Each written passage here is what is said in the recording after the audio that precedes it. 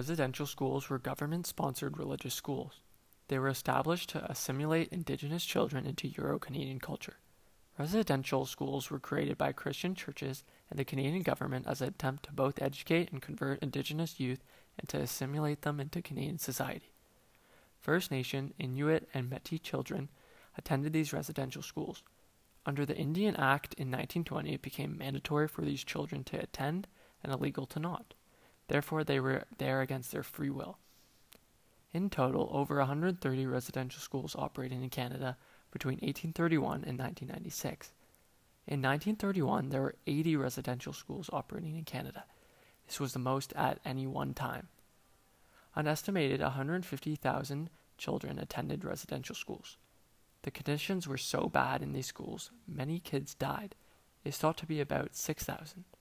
Because of poor record keeping, we can only estimate the amount.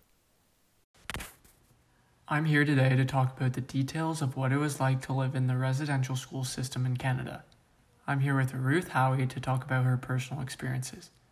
Ruth is a residential school survivor. She attended Fort Albany Residential School in Ontario from 1960 to 1963.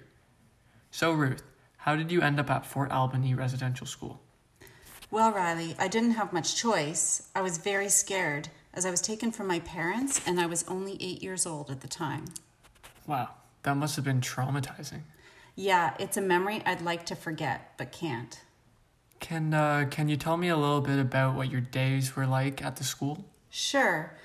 There wasn't a lot of happiness for anyone at the school. I felt as if each day was just about survival. Some of my most vivid memories include being beaten on my backside and being told to scrub my brown skin off with soap that stung. I know a lot of kids had it even worse, so in that aspect, I'm thankful. It's great you can see it in that way. Did you ever think about escaping? I thought about it many times because I always felt like a prisoner there.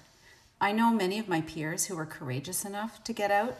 However, I can't imagine how they would have made it out there on their own. How did you finally end up leaving the school? Well, the school I was at closed, so I was lucky I got to reunite with my family. The years after, though, were really difficult as I experienced nightmares and have worked a lifetime to get over the experience.